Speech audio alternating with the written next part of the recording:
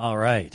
Well, it is good to be with you this morning, and we're going to dive right into it because I've got a lot of material to cover, and if there's still folks coming in, that's fine. You go on and come on in. We're a little bit uneven on the right-hand side. I feel like I'm sort of tipping over on this side a little bit, but that's okay. I have been asked if anyone is, we're getting a little hot there. Whoa. I'll speak louder, but that's a little too warm for me. I've been asked by Emilio to address some difficult issues, so if you think I'm just trying to completely geek out because I'm working on a PhD in textual criticism right now in South Africa, that's not why. It's all his fault, so I just want to make sure that you know who to blame. If you're left wondering why in the world I talked about all that kind of stuff. But I want to actually start off. I only put this up here. We'll get back to it later. I only put it up there because it looked pretty. It's really not where we're starting. I actually want to start here. Your New Testament is changing, and the vast majority even of scholarship doesn't know exactly why. And that is an interesting time period in which we are living. Now, why might that be? Well, let me give you an example, and then we can use that as the basis for an explanation of what's going on. I have on the screen the New American Standard, the ESV, and then that's the Nestle-Aland 28th edition of the Greek New Testament over on the right-hand side. And if you were preaching through the little epistle of Jude, you would come to verse 5 after having rip-snorted through verses 3 and 4, because there's great stuff in there about the once for all delivered to the saints' faith and all sorts of stuff like that.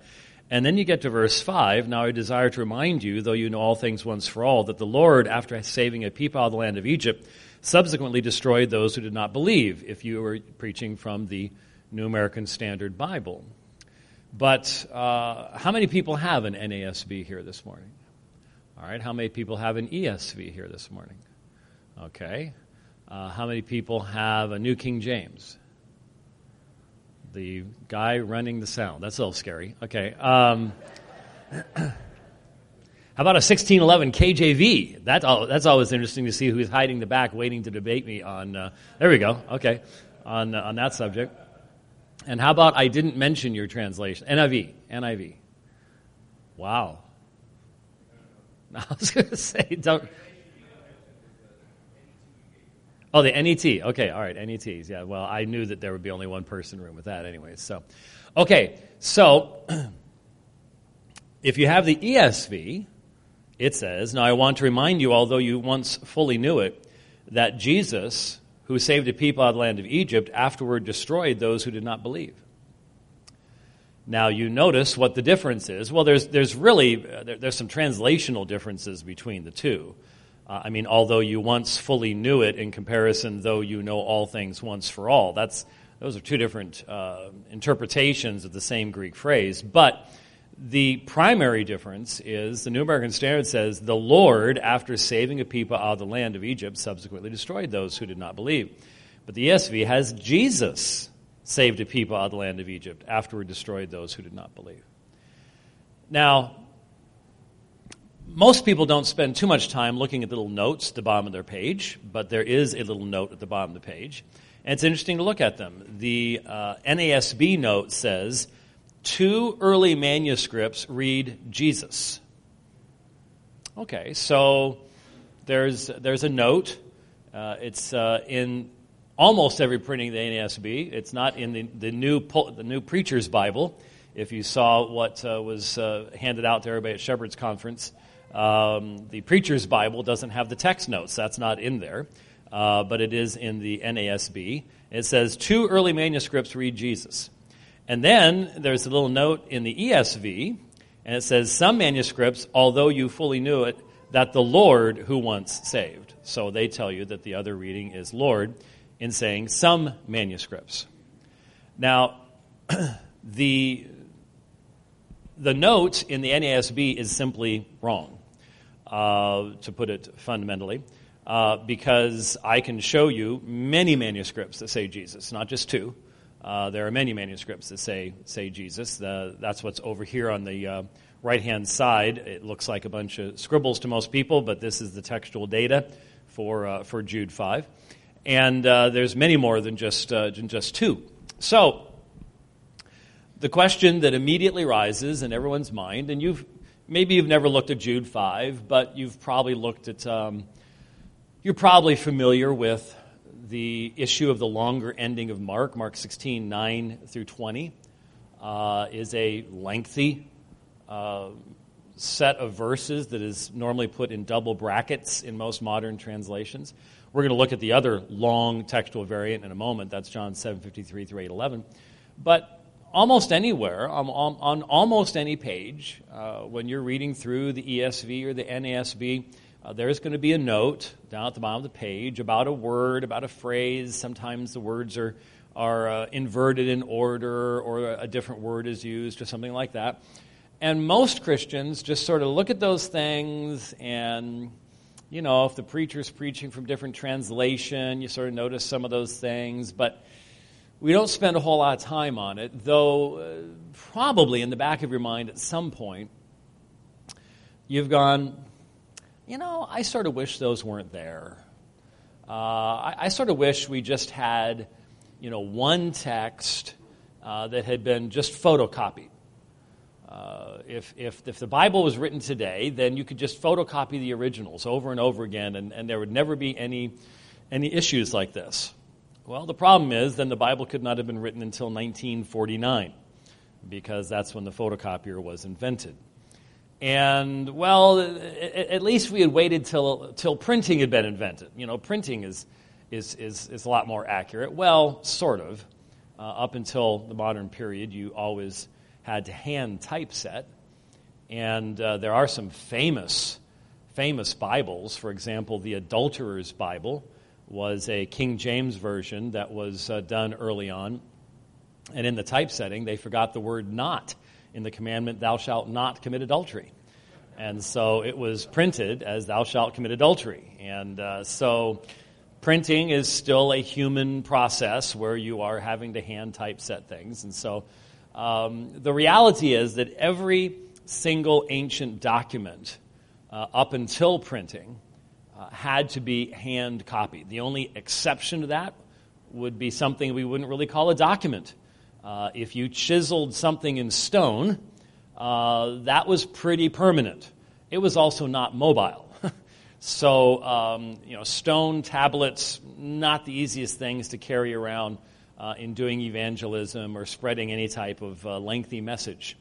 And so the Jewish people had the Torah scrolls. They would have different scrolls that would contain the law, or the major prophets, and some of the minor prophets, and the Psalms, and so on and so forth. They had different scrolls that would contain that kind of material, but still they had to be hand copied.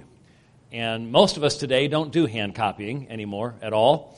It's sad. I'm so old now that when I talk to groups, I can use illustrations from my youth that completely lose the millennials. So, for example, I'm so old that I wrote my high school and early college term papers on an IBM Selectric typewriter. And those were wonderful machines. But the young people who have only known how to cut and paste and so on and so forth have had it really easy in life. Back in my day, you would have to be typing a page, and not only did you have to use whiteout or correction tape to correct your mistakes, but you also, if you had to put footnotes, had to keep that in mind as you were typing. And if you lost track of that and went too far, you just pull the piece of paper out, wad it up, throw it away, put a new piece of paper in, and start all over again. That's how you did it. And young people are looking at me going, wow. And not only that, but you had to be very quiet when the dinosaurs walked by outside your windows. So it was a real tough thing. You young people should really respect us old folks and what we had to go through to get our education. So anyway, but we would actually have to copy. If you were quoting from a book, you actually had to somehow figure out how to get that book to stay open, which was always one of the greatest elements of education, was figuring out how to use book weights and rubber bands, and you should see some of the ways, because some books do not want to lay open easily. They want to stay closed, and so it can be really tricky to get that thing to finally stay there, and then you have to type and copy, and you're going back and forth between the two. And that's when you get the illustration of what can happen when you're copying from one into another. The vast majority of the early manuscripts of the New Testament were done by a scribe copying from another manuscript of the New Testament, or normally, back in the early period, just a single book, a copy of Mark or a copy of Romans or something like that. Later on, you would be able to have manuscripts that were done in scriptoriums, where a person up front would be reading the text, and you'd have 4 or 5 scribes copying the text down. And that introduces different kinds of issues, because the person reading can make the mistake, the person listening can misinterpret, mishear. There can be all sorts of issues but you can make many more copies that way too. So that does happen in the text of the New Testament, but it's not one of the major mechanisms by which the New Testament was copied. Especially because of the fact that when the New Testament was originally written, within a very from the very time in which it was written, the church was under persecution, and would be under persecution from the 6th decade of the 1st century to the 2nd decade of the 4th century. So persecution against the church continued until what's called the Peace of the Church in AD 313.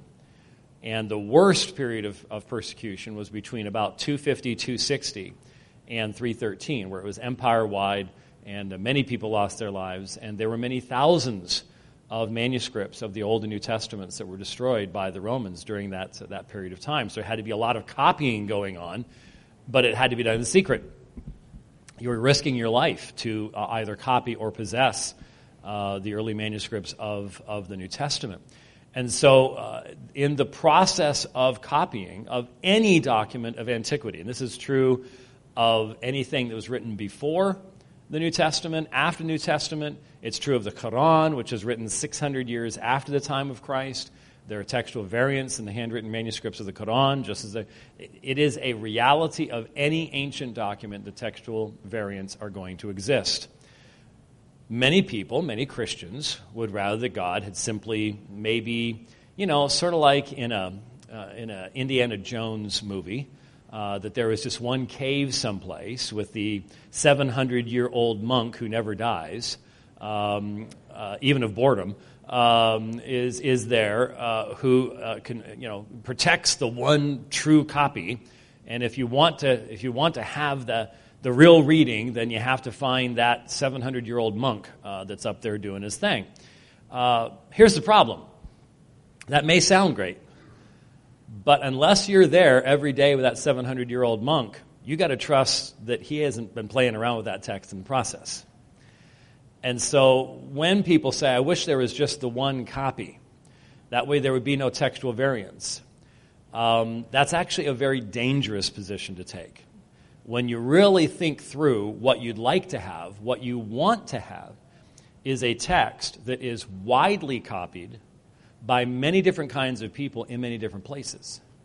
That will result in scribal errors, but it will also give you the greatest confidence that you can reconstruct the original text without anyone editing it. And that's the big accusation today, is that, Shirley MacLaine was an actress of back in even preceding my generation.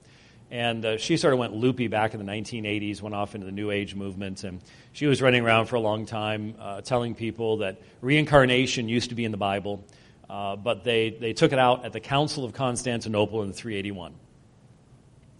Now you hear somebody say something like that, and you might go, oh yeah, sure. But in the back of your mind, you're going, I don't know anything about the Council of Constantinople in 381. I don't know what they were doing. I don't know if they could or couldn't do that. Well, they couldn't have.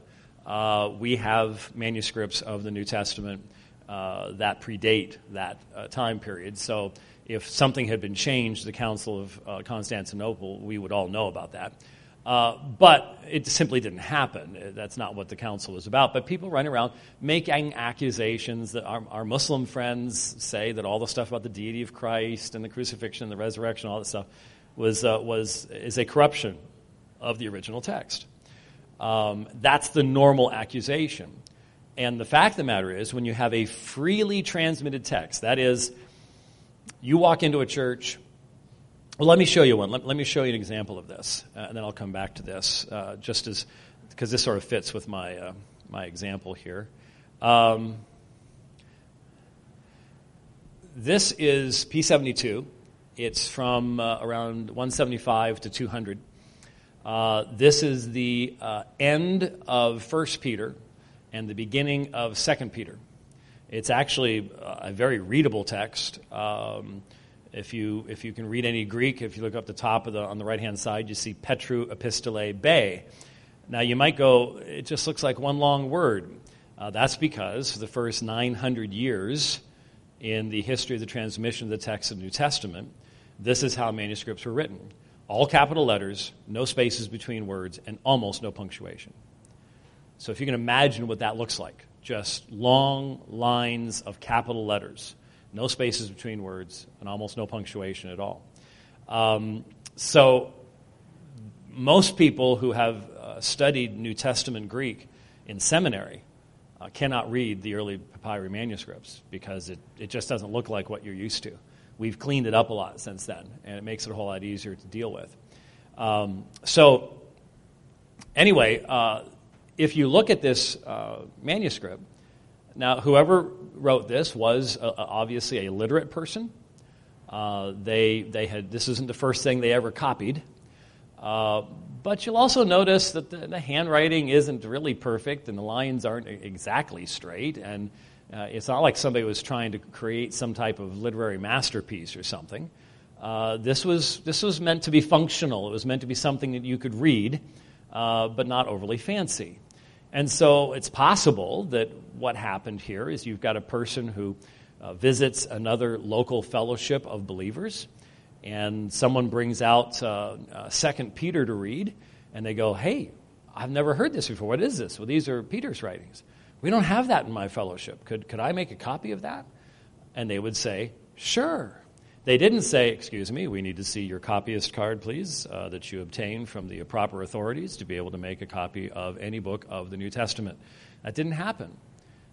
They allowed the free transmission of the text. And that means that the text explodes across the Roman Empire very, very quickly, goes to all sorts of different places. It makes it impossible for us, for example, to create a family tree of the manuscripts that we have today because they just went all over the place. It would be far too complex, and the vast majority of those manuscripts have long disappeared. I mean, people who pick on, like, for example, this fragment here from the book of Revelation, that's all that's left of that page. That's about where each of those fragments would have been in relationship to another fragment. But everything else, the white, is gone. It's been destroyed. And you might say, wow, that's in pretty bad shape. And I always like to go, you want to pick on the papyri for the shape they're in? What are you going to look like 1,800 years from now? I can guarantee you're not going to look as good as that papyri. You're going to be gone. You're going to be dust. It's really amazing that we have almost any of these after that amount of time. Just think of the wars and the fires and the bugs and the floods and everything else that these little sheets of papyri have survived with their scribbles on it. It's pretty amazing. So the point being that the free transmission of that text, which we have in the New Testament, means that we have manuscripts from all sorts of different people in all sorts of different places. Do they contain textual variants? Yes. The number of variants seems very, very large until you think about what we're actually talking about. Most would estimate that as far as even the most minor variant, a difference in spelling, whether you have the word the, or and one of the biggest variants is whether you include what's called the movable nu, which is the same thing as we have in English, where you're supposed to say an apple instead of a apple. That pronunciation easing N exists in Greek too, but the scribes had a lot of problems with it. There's probably about 400,000 variants when you count them all up in that way. But variants that actually impact the meaning of the text, like the one we saw in Jude 5, there'd probably be about 1,500 of those, grand total. That's over the entirety of the New Testament, over a period of 1,500 years of hand copying. That's really significantly less. It's about 0.75%. So when it comes to knowing what the original was with absolute certainty, we're looking at 99%.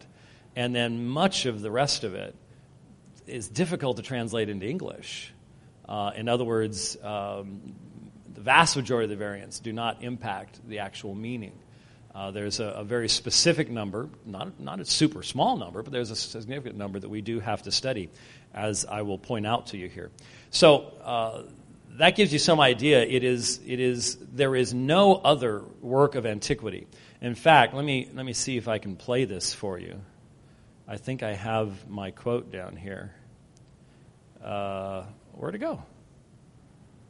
Did I make it disappear? I'm supposed to have... there it is. Let me see if this is going to work. Make sure my volume's up. I'll just put my microphone down next to the speaker. This is from a debate that I did with Bart Ehrman, who is the leading English-speaking critic of the New Testament in the world today. This is in 2009. That was before I got back on bike really heavily, as you can see. But listen to what I got him to say in this particular exchange.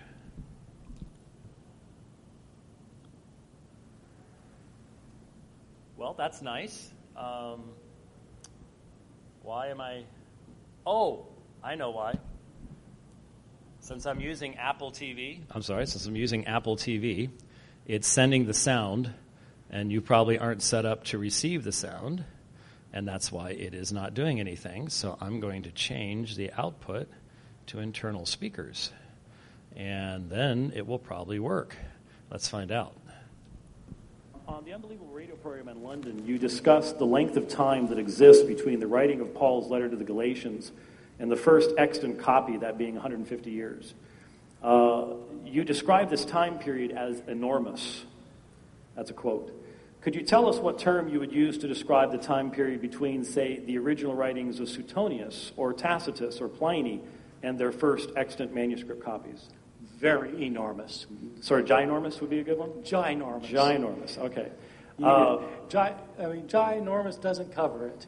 The New Testament, we have much earlier attestation than for any other book from antiquity. Did you catch that last sentence?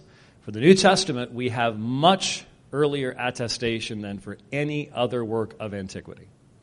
And he's the leading critic in the English-speaking world of the New Testament. And yet he admits that when it comes to the time period between the original writing and our first manuscripts, no other work of antiquity comes even close. And in fact, I think Dr. Ehrman would admit that not only do we have the earliest attestation, we have the widest attestation, the most number of manuscripts, and the best attestation, as in the quality of the manuscripts. I think he'd have to admit that all three of those statements are true, though they are not overly helpful to his particular perspective. So, with that said, when we come back here to Jude 5 with a little bit of background, I believe I am correct in this. When the ESV first came out, Jude 5 said the Lord. And now it says Jesus. Why? Well, first of all, it's not like we just discovered some manuscripts that said Jesus. I have my dad's Nescialand, I think 23rd edition, that he had back in the 1950s when he was a student under Kenneth Wiest at Moody Bible Institute. And you can open that up, and there's the manuscripts that say Jesus, there's the manuscripts that say Lord. It's a very, very complicated textual variant. The reason that the ESV, and I think the new NIV, there's so many new NIVs, it's hard to keep track of them all, but say Jesus, and I have a feeling that if they ever get around to getting this next edition of the NASB out, I have a feeling it'll probably adopt Jesus as well, is due to something that the vast majority of New Testament scholars have yet to even hear about, and it's called CBGM. CBGM, which means Coherence-Based Genealogical Method. Now, I'm not going to bore you to tears this morning by attempting to explain to you this evening, this afternoon, whenever it is. I've been traveling a lot, so I don't know what time of the day it is. I'm staying with Emilio, so I really don't know what time of the day it is. Let's just say that Franklin's saying, early to bed, early to rise, makes men healthy, wealthy, and wise, is not known in the Ramos household. So, anyway, I'm trying. You know, I invited the brother to go with me on a little run that I did this morning. It's just 10K, but just a little run that we did this morning, and he just stayed in bed. So, it must be scary, however, to wake up early in the morning and I'm leaning over you. Want to go for a run? That would be cool tomorrow morning, don't you think? Wouldn't that be, right before sunrise in the dark to see this face right over you? Want to go for a run? See, I've now planted that. I don't even have to do it now. He's going to wake up in a cold sweat in the morning and not be able to get back to sleep, and that's going to be it. So that's the fun part. What were we talking about? Oh, yeah, CBGM. I'm not going to bore you to death. But what I will tell you is this. This is a revolution in the study of the original text of the New Testament. It so far has been done in the general epistles, Jude is one of them, and the book of Acts.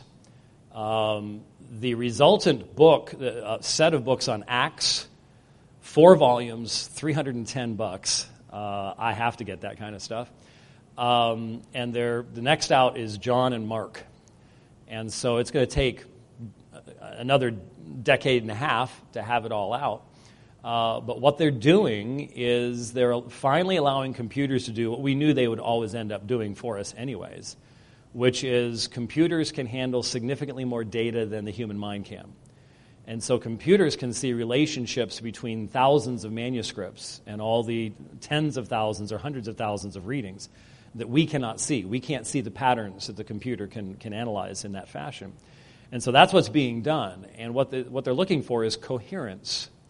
So what happened is, between the Nestle-Aland 27th edition, which said Lord, and the Nestle-Aland 28th edition, which says Jesus. Now, again, these are critical texts, so all the readings are there, but we're talking about the text that's actually printed as the main text.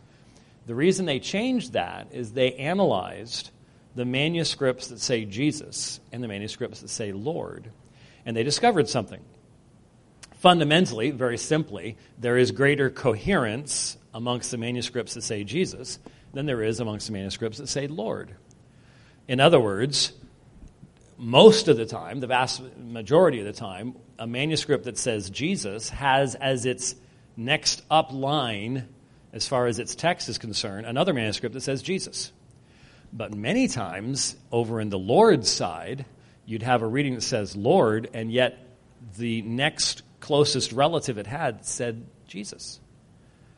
So the idea is, if there is not coherence, then a scribe who's writing this down would find it strange to say Jesus. In fact, it's interesting. Some of you may be familiar with Dr. Bruce Metzger's textual commentary, written way back a long, long time ago.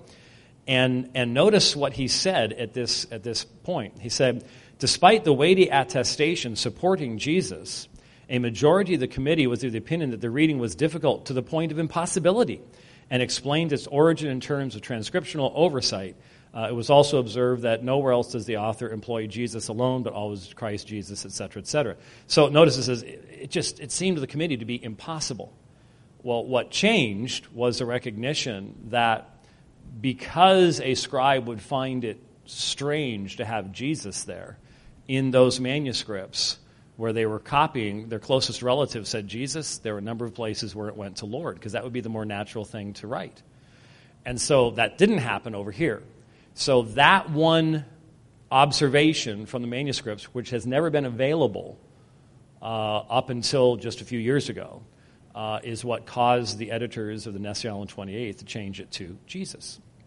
Now, there were about 38 changes in all of the general epistles, the vast majority of which, this is probably the one that has the most meaning to it, the vast majority of which you would not even notice. There were about 50 in the book of Acts, again, the vast majority of which not really impacting translation, but there are a couple. Obviously, when we get to the Gospels, John and Mark, that's when you're going to start hearing more about this, because once there's a reading difference in those, that's when it's going to become really well known.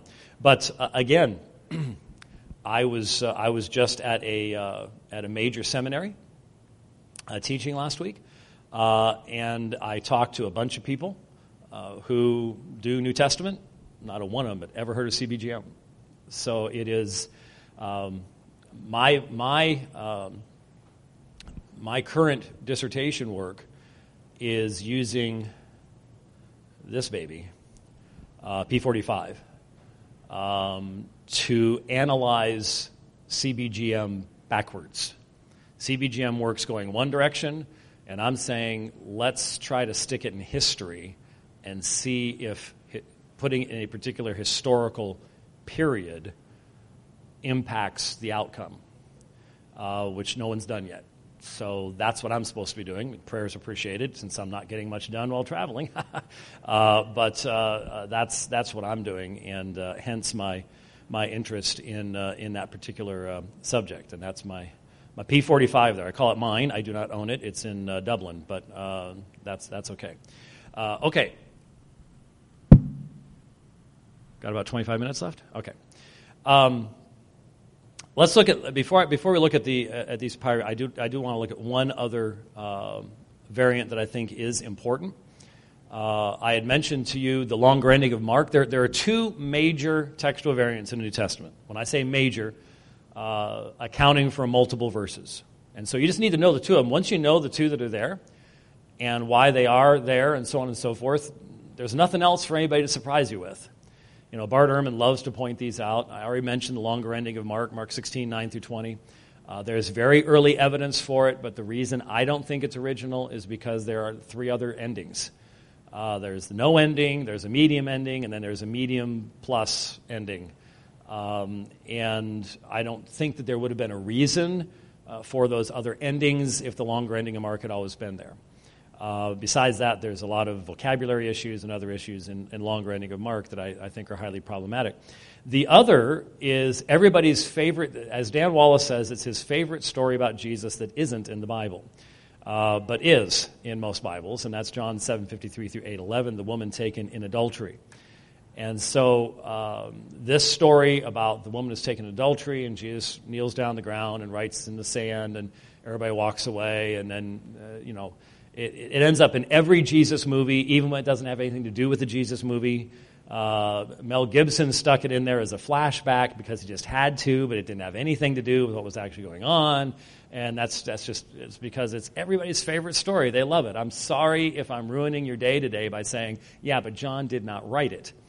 But the important thing is, I want to know what John wrote, not what somebody thought John should have written or a story that was really popular and eventually ended up in the text. And on this one, not only does the context flow perfectly from 752 to 812, just continues right on. This is an interruption to that context.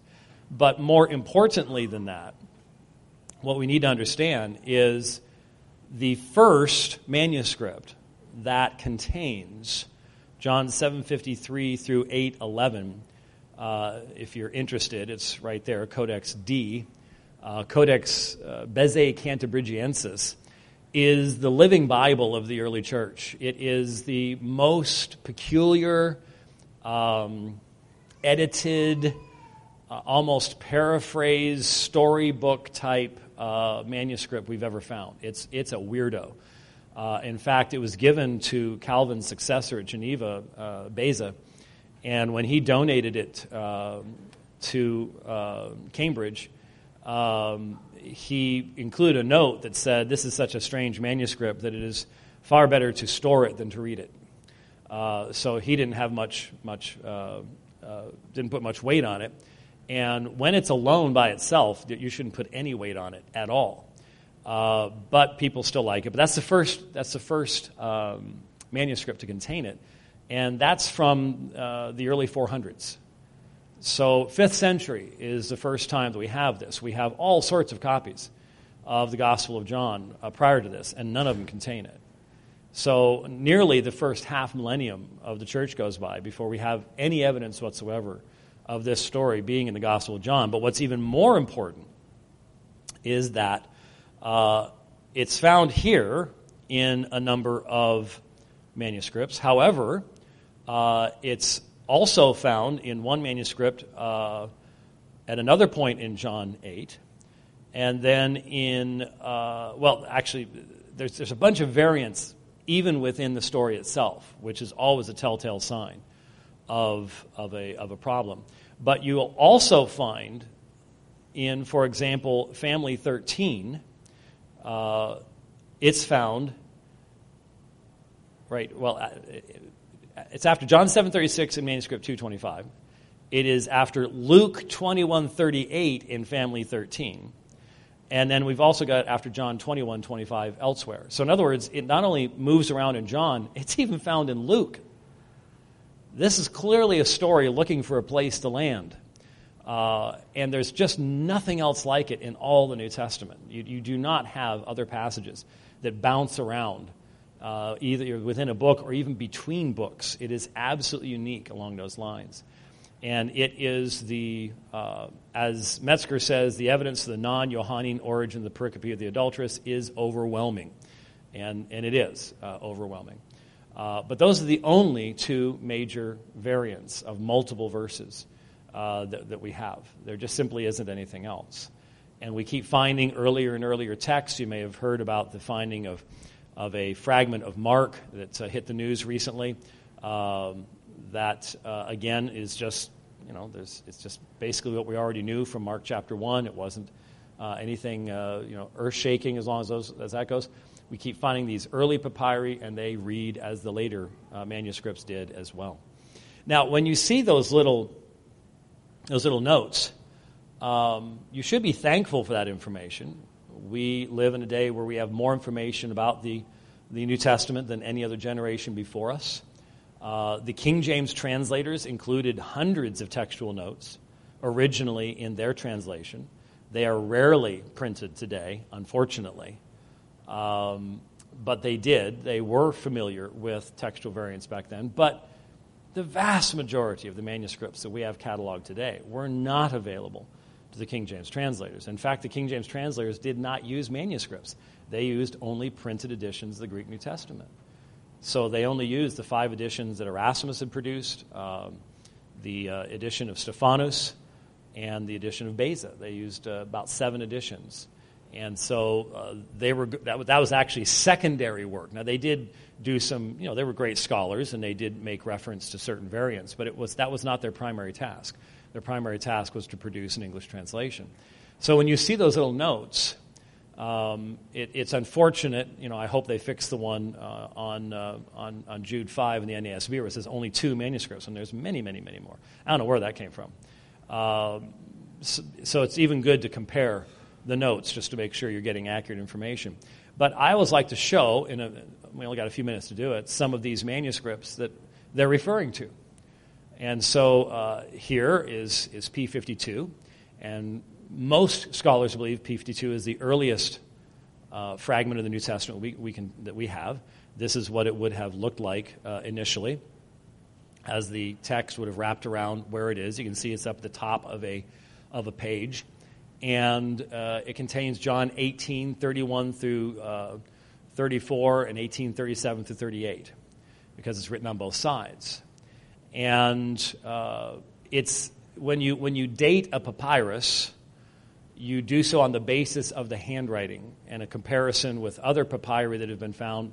We've found all sorts of papyri from this time period. Most of it is secular, and hence you'll find papyri that are dated their sales receipts and business transactions and contracts and things like that. And we can tell when they were written. And hence we can identify changes in handwriting styles because you would frequently have scribal schools that would produce both biblical manuscripts as well as secular documents and things like that. So the more similar they are to one another, then the closer they are in date. And so you give a date range, about 25 years on each side.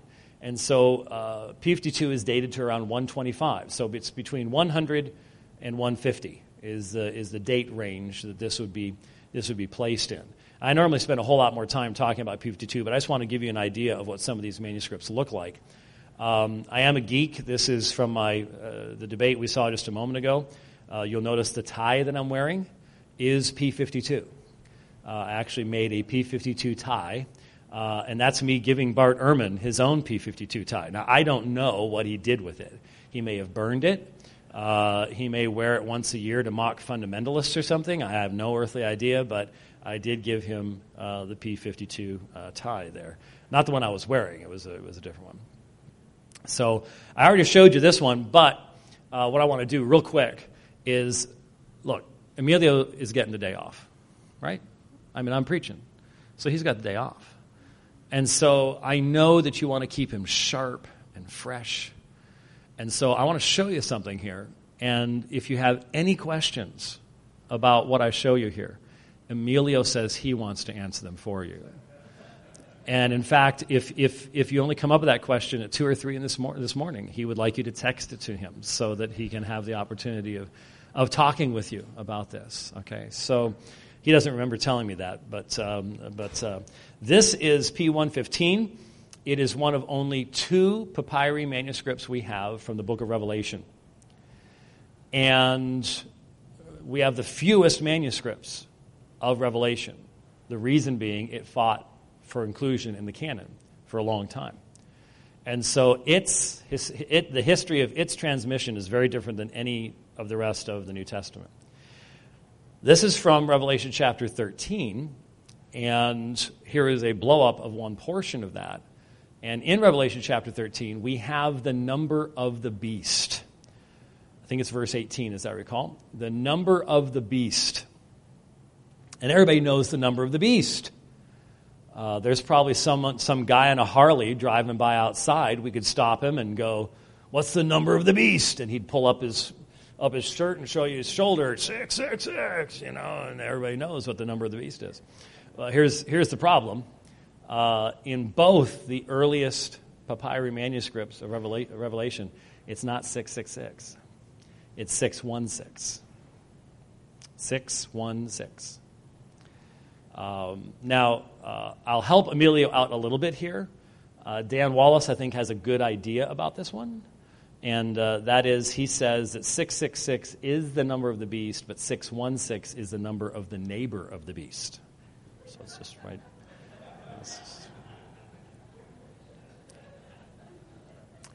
But if your eschatology just got messed up by realizing that there might be a difference in the number, as I said, Emilio has all the answers for you on the subject of eschatology.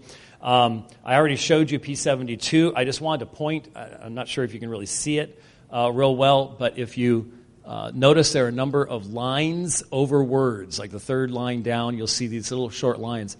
There's a number of them throughout the text. Those are called the nomina sacra. We don't know why. But the early Christian manuscripts are all marked off by the use of the nomina sacra. The early Christians abbreviated the divine names, God, Lord, Jesus, Son, Spirit, and they would make either a 2 or 3 letter abbreviation with a line over top. We don't know why. There's lots of speculation. Entire articles have been written speculating about the nomina sacra, but it's just the reality of the manuscripts. And I saw this manuscript in 1993. It was on display in Denver, Colorado during World Youth Day. And had a grand, this was the page that I actually saw, had a grand time translating it and everything else. And the rest of the exhibit was completely boring after seeing this, but it was wonderful. So there's P72. Our earliest manuscript of 1st, 2nd Peter, and Jude is P72. And there, by the way, Woo, isn't that nice? That is a Granville-Sharp construction in 2 Peter 1:1, our God and Savior, Jesus Christ. So if you have any friends that still think that the Da Vinci Code had anything to do with reality, where allegedly Constantine made up the deity of Christ at 325, this is a manuscript from about 175 that clearly teaches the deity of Christ. So much for the Da Vinci Code. It was a work of fiction, and it remains a work of fiction. Then we have P75. This is an excellently translated Gospels manuscript, one of the most accurate Gospels manuscripts we have. And it's because the scribe did it letter by letter. He didn't do it word by word or phrase by phrase. He copied letter by letter. And he was good at it. And so he's very, very accurate. And it's extremely useful. This is the end of Luke and the beginning of John from P75, also around 175, 200. Contemporaneous is P66. I like this because you can see how the book itself actually looks. Most of these papyri have been separated into their individual pages, and so you can't see sort of how the book has aged over time. But you can sort of see how this one did. This is also the beginning of John.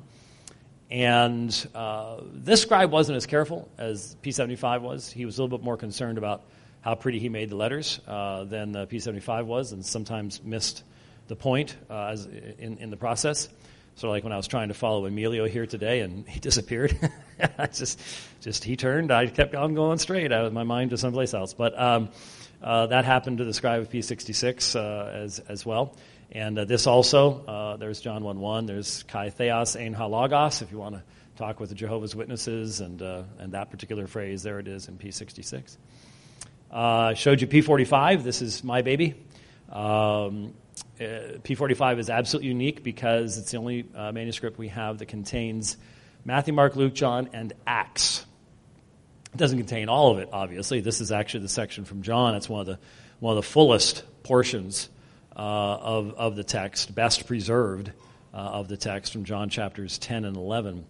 Most of the rest of it is more fragmentary than this, but P45 is what I'm using to analyze CBGM and things like that, so know a lot about that particular manuscript because I've spent so much time with it already. Then we have P46. Now, you're going to help me out with something here. Still got 10 minutes so I can do this. You need to help me out with something here. Down through the years, I have asked people about this, and I may have asked you guys this sometime in years past, and thankfully no one can remember what I said after a couple of years, so it's good. I can ask you again, you won't. But P46 is the earliest collection we have here. You can blow this up here. Pros Philippians, to the Philippians. This is the earliest collection we have of Paul's epistles. And so the big question that everyone always has is, well, did Paul write Hebrews? Now, if you have a King James, it says the Epistle of Paul, so it's right there. It's pretty much decided for you, but the manuscripts don't say that. And so what I do is I like to ask audiences, do you think that P46 contains Hebrews or doesn't contain Hebrews? Now, normally what happens is about 2/3 of the audience will go ahead and participate by putting up their hands. And then 1/3 of you sit there like this. You can't make me answer. I'm not going to guess. You might mock me if I do. What if I'm wrong? You take a picture of me, put it on Facebook. I'm not going to do it. We know how mean you are. You know, this type of thing. It's like, no, I don't do that kind of thing. But a lot of people just sit there. I'm not going to. That's America. I was just in Lusaka, Zambia, a few weeks ago, and I was showing these slides. And I did this, and I discovered something about the culture of Zambia.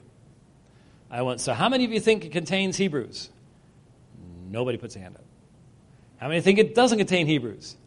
Nobody puts a hand up. It's just like, we do not participate in things like that. You can keep talking to us. We're enjoying the presentation, but we will not interact with you in any way, shape, or form. And even at the African Christian University, it was very difficult to get the students to interact at all. And there was this one student that would. He'd laugh at my jokes and everything. And then somebody pointed out he's from South Africa. So it was, yeah. If you feed back off of the audience, forget about it in Zambia. Just go with it, enjoy it. The saints are enjoying it, They're just not going to let you know about it in any way, shape, or form. So, with that said, let me find out how Zambian you all are on this afternoon. So how many of you think P46 contains Hebrews? How many of you think it doesn't contain Hebrews? And how many of you sat there and refused to vote? See? I don't understand that. Just take a walk on the wild side, man. I mean, it's just not. It's right after Romans. So it is contained right after Romans. So what does that mean? It means that someone around the year 200 thought that Paul wrote Hebrews. Here's a little manuscript that's from Acts P91 that I got to see at Macquarie State University in Sydney a few years ago, which is interesting. And then, real quickly, I have just a few minutes left.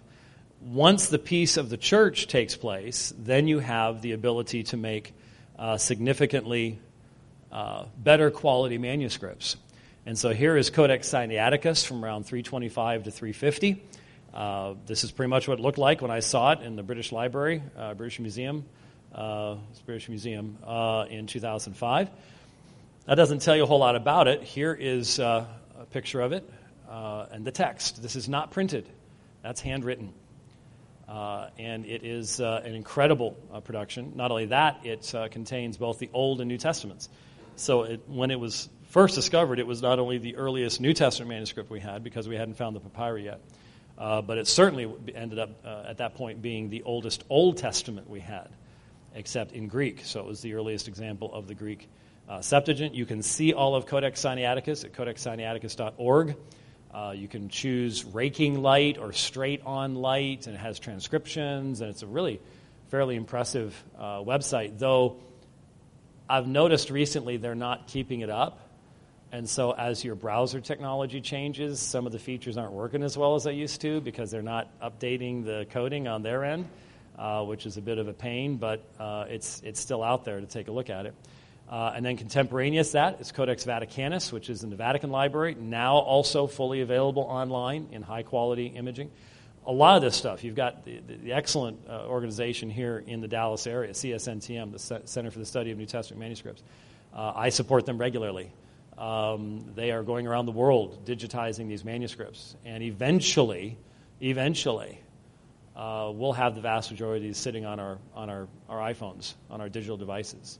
I have all of P45 on mine, and I've got Sinaiticus and Vaticanus too. So this stuff is becoming available. One more really quickly, Codex Alexandrinus. I've even made a tie out of this one because it's so pretty. I mean, that's a really nice color tie. But I have a John 14 tie that I've made out of Codex Alexandrinus. So these are just some of the manuscripts that are out there that are the ones that are being noted there in your New Testament. It's important, I think, to know the reality of the background, and if you're going to remember anything today, hopefully it's not just my stories about the papyri, but is to remember the difference between a free and controlled transmission of a text. Because what the skeptics do is they point out to us what we should know. We should have been paying attention to the footnotes. That, well, there are scribal errors. The reason the scribal errors exist is because of the free transmission of the text. Those scribal errors are the very reason we can with great confidence say, no, deity of Christ, resurrection was all a part of the original New Testament. It hasn't been inserted. It hasn't been changed. You can pick on how we spell Barabbas' name, or you can talk about a story in John 7 that isn't found for the first 400 years in the New Testament manuscripts if you want. We know all about that stuff. The reality is, even Bart Ehrman has to admit, yeah, we know what the New Testament was about. In fact, I listened to him on an atheist podcast once, and he was talking about various textual variants, and there are some difficult textual variants, and he likes to talk about the angry Jesus in Mark, or Jesus dying apart from God in Hebrews 2, and a few interesting variants like that. He was talking about those things, but the atheist goes, so Dr. Ehrman, in light of all this, what do you think the New Testament was originally about? And you can tell Ehrman's sort of like, it was about Jesus as the Son of God coming and dying on the cross and rising again the third day. He can't be so naive as to not realize that a lot of his popularity is due to people using his stuff to promote a radical skepticism, as if the New Testament was originally about space gods or something like that. But he is a scholar, and so he recognizes that the amount of the text we're talking about is absolutely minuscule, and that the message of the New Testament is not impacted. I mean, he has specifically said in his printed work, there is no cardinal doctrine of the Christian faith that is impacted by how you decide textual variants. He recognizes that. But the people who use him do not, and unfortunately they teach in all of our universities and local colleges and everything else. So when you send your young people there, this is the stuff they get hit with. And so it's important for us to talk about these things in the context of faith, rather than having our young people get hit with this kind of thing in the context of unbelief, and we haven't actually prepared them for it. So this is just a very, very brief little introduction. Hopefully it is at least of some interest to you. There's a whole lot more on this. I've got the debate with Bart Ehrman online. My book on the King James Only controversy is about this. Related issues like the canon of Scripture. Some of you may have seen the discussion I had with Dr. Michael Kruger at G3 this year on the formation of the canon and issues related to that. There's a lot of good stuff online, just like there's a lot of garbage stuff online too, but there's a lot of good stuff available too. So hopefully that was helpful to you. I appreciate your interest. Let's close with a word of prayer. Father, we do thank you for your word, and we thank you for the means by which you preserved it for us over so long a period of time, at the same time allowing the gospel to go forth into all the world. We ask that you would make us good students of your word, that we would be able to use it in the proclamation of the gospel, that you would honor that even in this day. We pray in Christ's name. Amen.